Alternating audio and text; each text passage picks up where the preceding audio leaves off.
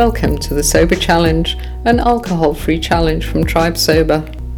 Whether you're trying to ditch the drink for good or just taking a break, the Sober Challenge is for you. Hello, and welcome to day 64 of our 66-day alcohol-free challenge. We really are nearly there now with just a couple of days to go. My name is Janet Goron. I'm the founder of Tribe Sober, and I'm your host for these 66 mini podcasts. Before we go to today's email, I just wanted to say a word about boredom. I think many of us got into drinking because we experienced periods of boredom. Sometimes the evening would stretch ahead. You're not quite sure what to do, so you open a bottle of wine and you switch on TV and the evening kind of glides by. Even if the TV programmes are a bit rubbish these days, the evening will still go because you're drinking your wine and you're dulling your mind to the fact that the content you're watching is just a bit boring. So when you stop opening that bottle in the evening, you might find yourself feeling a bit uncomfortable, a bit bored, dare I say. Well, boredom is good, so you should embrace it.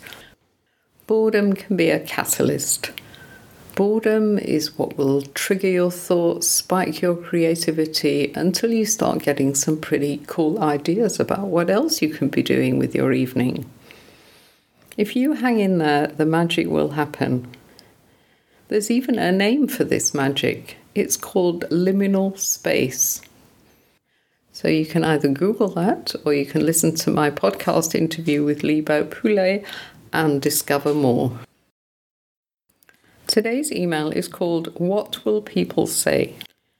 This worry keeps many of us trapped for years. Alcohol really is the only drug we have to justify not taking, isn't it? Telling people we've stopped drinking, even if only for a while, is not easy. We're peeling off from the herd and making ourselves vulnerable. People just love to zone in on you, look you in the eyes and ask you if you stopped drinking because you have a problem. The ones that will give you the hardest time are the ones that are aware that they are drinking too much themselves. And they're so worried that if you're sober, you might just notice. That's where this Sober Challenge can help. You've got a ready answer to the inevitable. What do you mean you're not drinking? Your answer is, I'm doing a Sober Challenge. Some of us drank quite heavily when we were young because it felt a bit edgy, a bit rebellious.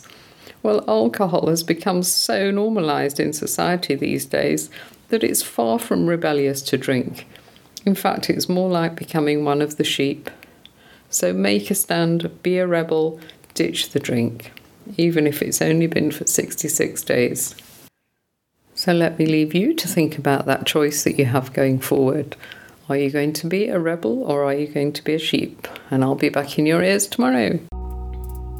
This Sober Challenge is sponsored by Drink Nil, South Africa's first store to specialise in alcohol-free drinks.